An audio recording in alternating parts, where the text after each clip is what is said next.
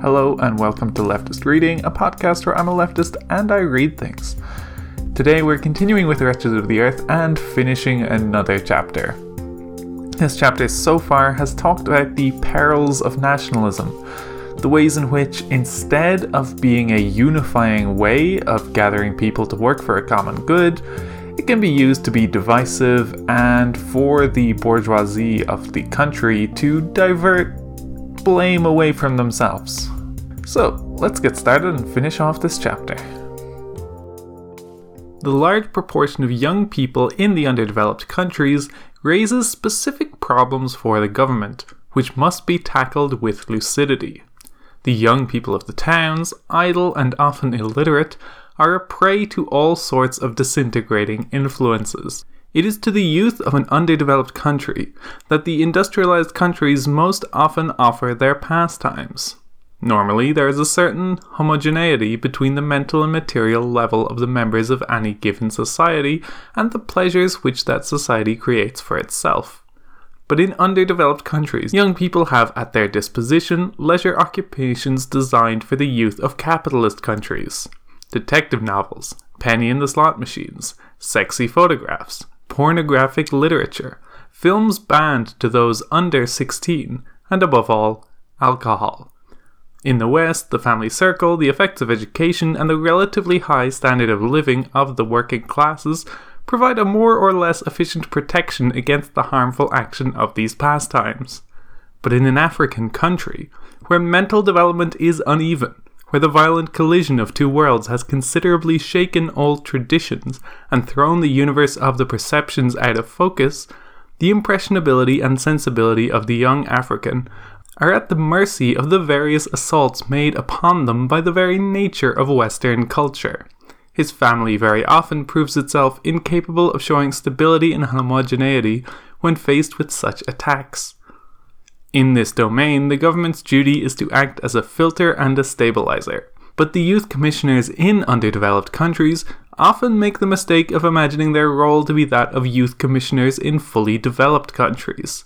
They speak of strengthening the soul, of developing the body, and of facilitating the growth of sportsmanlike qualities. It is our opinion that they should beware of these conceptions.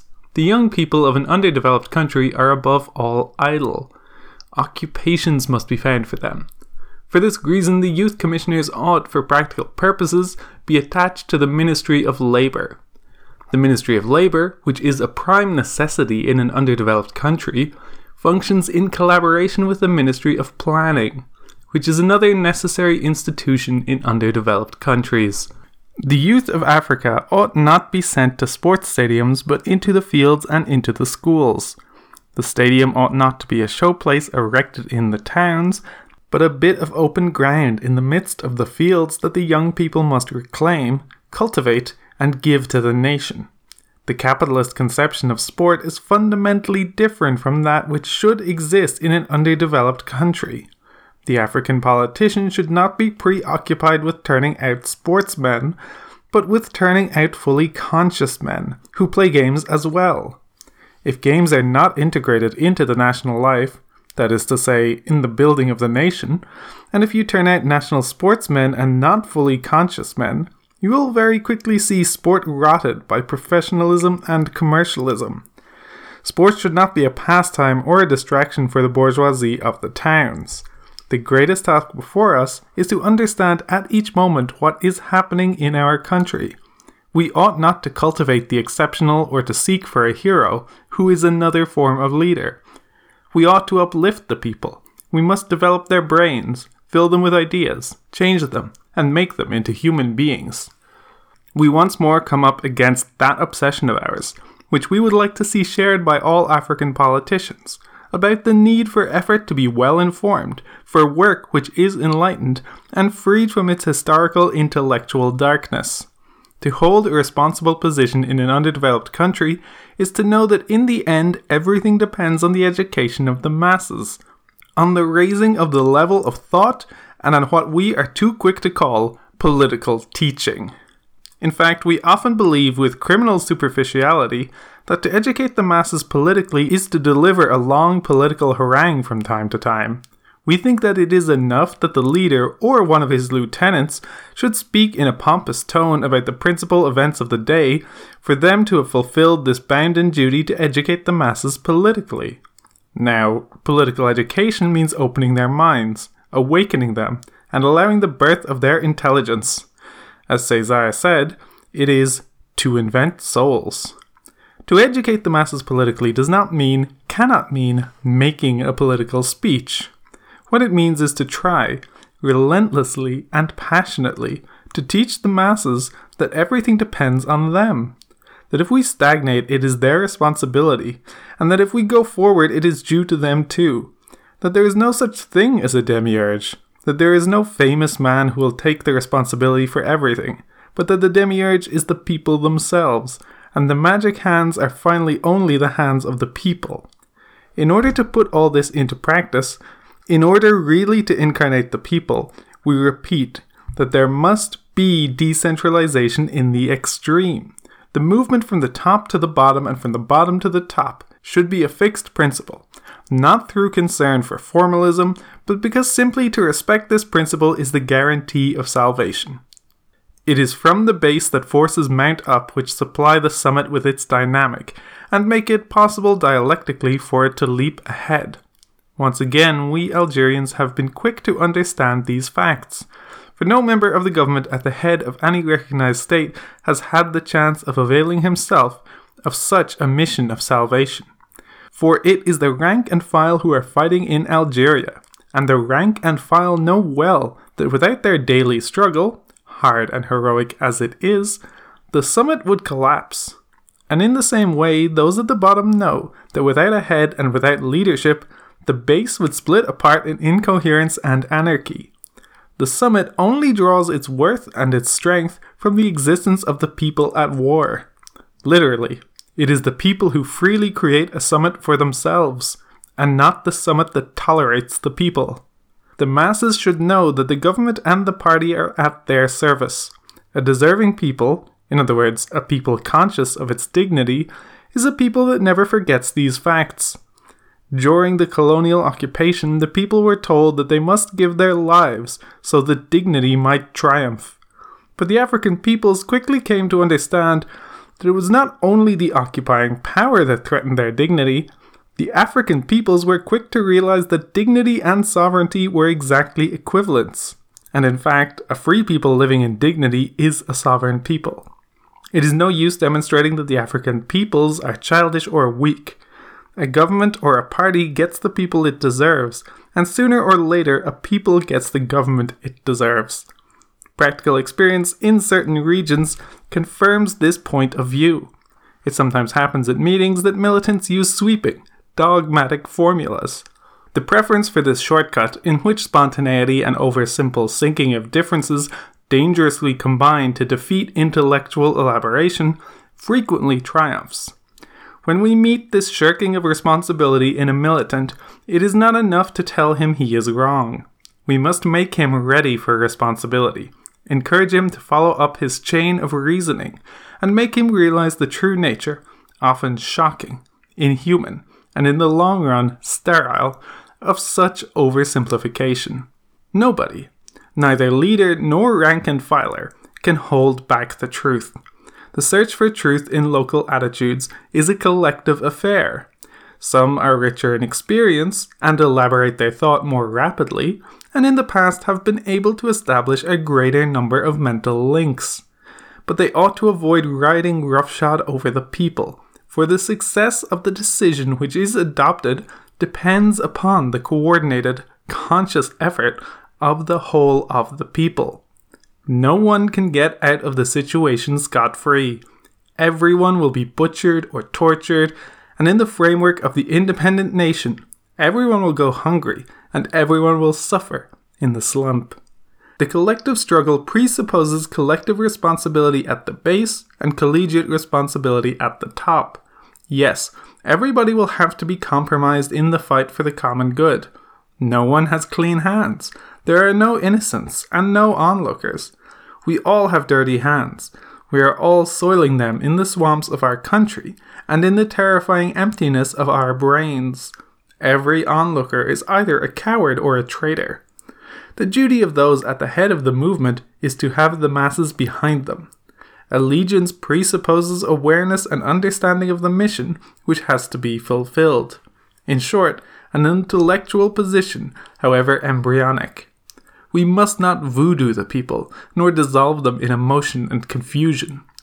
Only those underdeveloped countries led by a revolutionary elite who have come up from the people can today allow the entry of the masses upon the scene of history. But, we must repeat, it is absolutely necessary to oppose vigorously and definitively the birth of a national bourgeoisie and a privileged caste. To educate the masses politically is to make the totality of the nation a reality to each citizen. It is to make the history of the nation part of the personal experience of each of its citizens.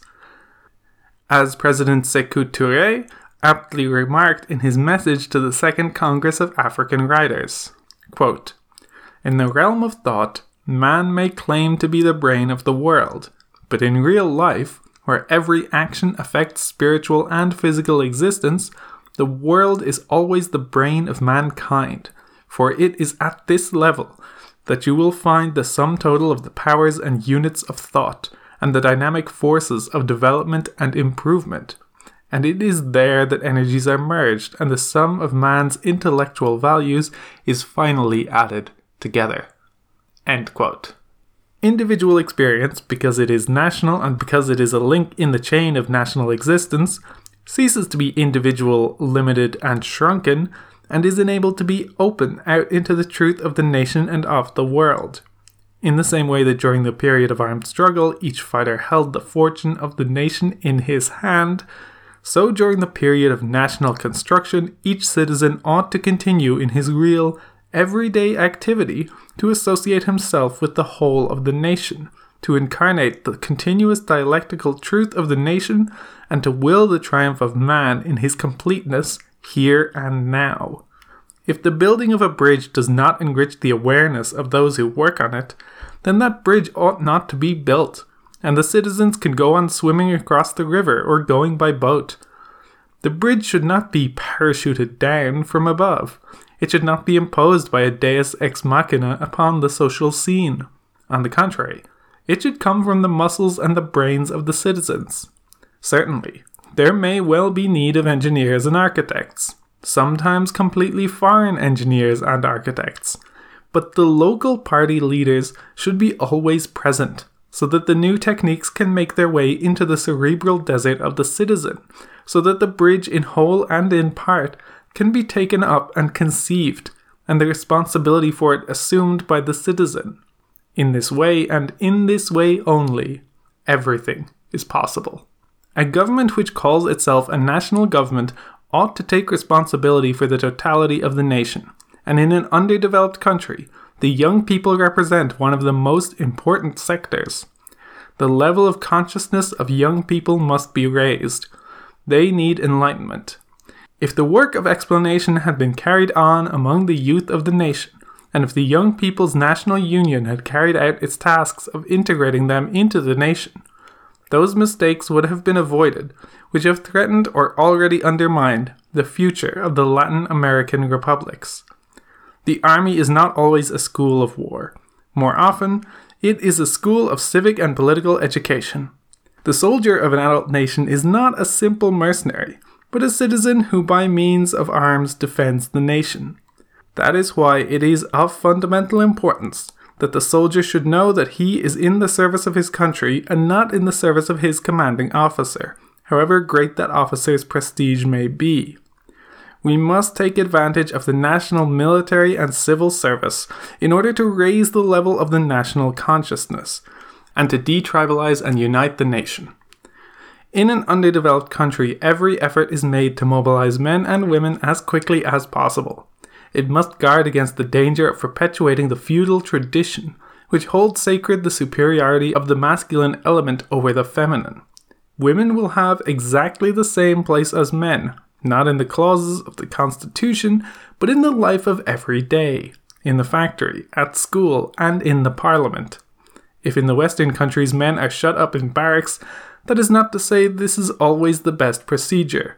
Recruits not necessarily be militarized. The national service may be civil or military, and in any case it is advisable that every able-bodied citizen can at any moment take his place in a fighting unit for the defense of national and social liberties. It should be possible to carry out large-scale undertakings in the public interest by using recruited labor. This is a marvelous way of stirring up inert districts and of making known to a greater number of citizens the needs of their country.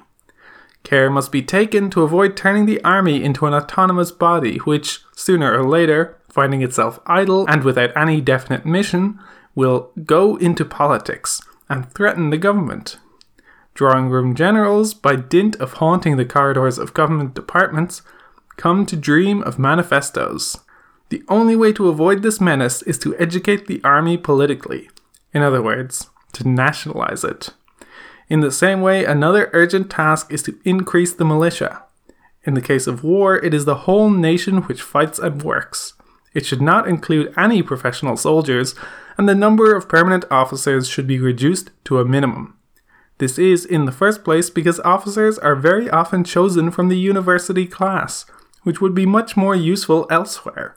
An engineer is 1,000 times more indispensable to his country than an officer, and secondly, because the crystallization of the caste spirit must be avoided, we have seen in the preceding pages that nationalism, that magnificent song which made the people rise against their oppressors, stops short, falters, and dies away on the day that independence is proclaimed. Nationalism is not a political doctrine nor a program. If you really wish your country to avoid regression, or at best, halts and uncertainties, a rapid step must be taken from the national consciousness to political and social consciousness. The nation does not exist in a program which has been worked out by revolutionary leaders and taken up with full understanding and enthusiasm by the masses. The nation's effort must constantly be adjusted into the general background of underdeveloped countries. The battle line against hunger, against ignorance, against poverty, and against unawareness ought to be ever present in the muscles and the intelligences of men and women.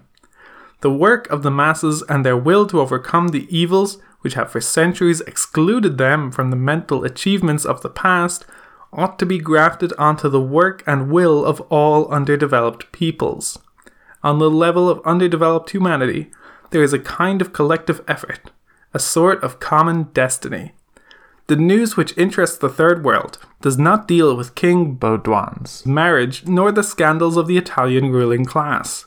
What we want to hear are the experiments carried out by the Argentinians or the Burmese in their efforts to overcome illiteracy or the dictatorial tendencies of their leaders. It is these things which strengthen us, teach us, and increase our efficiency 10 times over. As we see it, a program is necessary for a government which really wants to free the people politically and socially. There must be an economic program.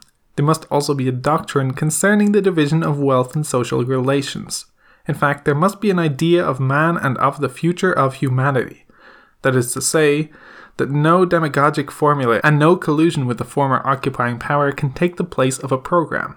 The new peoples, unawakened at first but soon becoming more and more clear-minded, will make strong demands for this program. The African people, and indeed all underdeveloped peoples, contrary to common belief, very quickly build up a social and political consciousness. What can be dangerous is when they reach the stage of social consciousness before the stage of nationalism.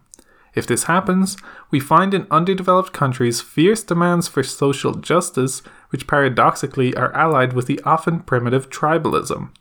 The underdeveloped peoples behave like starving creatures. This means that the end is very near for those who are having a good time in Africa. Their government will not be able to prolong its own existence indefinitely. A bourgeoisie that provides nationalism alone as food for the masses fails in its mission and gets caught up in a whole series of mishaps. But if nationalism is not made explicit, if it is not enriched and deepened by a very rapid transformation into a consciousness of social and political needs, in other words, into humanism, it leads up a blind alley. The bourgeois leaders of underdeveloped countries imprison national consciousness in sterile formalism. It is only when men and women are included on a vast scale in enlightened and fruitful work that form and body are given to that consciousness. Then the flag and the palace where sits the government cease to be the symbols of the nation. The nation deserts these brightly lit, empty shells and takes shelter in the country where it is given life and dynamic power. The living expression of the nation is the moving consciousness of the whole of the people. It is the coherent, enlightened action of men and women. The collective building up of a destiny is the assumption of responsibility on the historical scale. Otherwise there is anarchy, repression, and the resurgence of tribal parties and federalism. The national government, if it wants to be national, ought to govern by the people and for the people, for the outcasts and by the outcasts. No leader, however valuable he may be, can substitute himself for the popular will, and the national government, before concerning itself about international prestige, ought first to give back their dignity to all citizens, fill their minds and feast their eyes with human things, and create a prospect that is human, because conscious and sovereign men dwell therein. And that's going to do it for this week.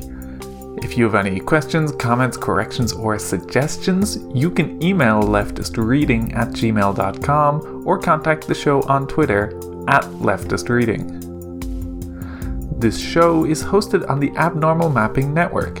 You can go to abnormalmapping.com to find this and lots of other leftist podcasts. And our intro and outro music is Decisions by Eric Medias. You can find it and more of his work on soundimage.org. That's all for this week. Thank you for listening, and keep reading.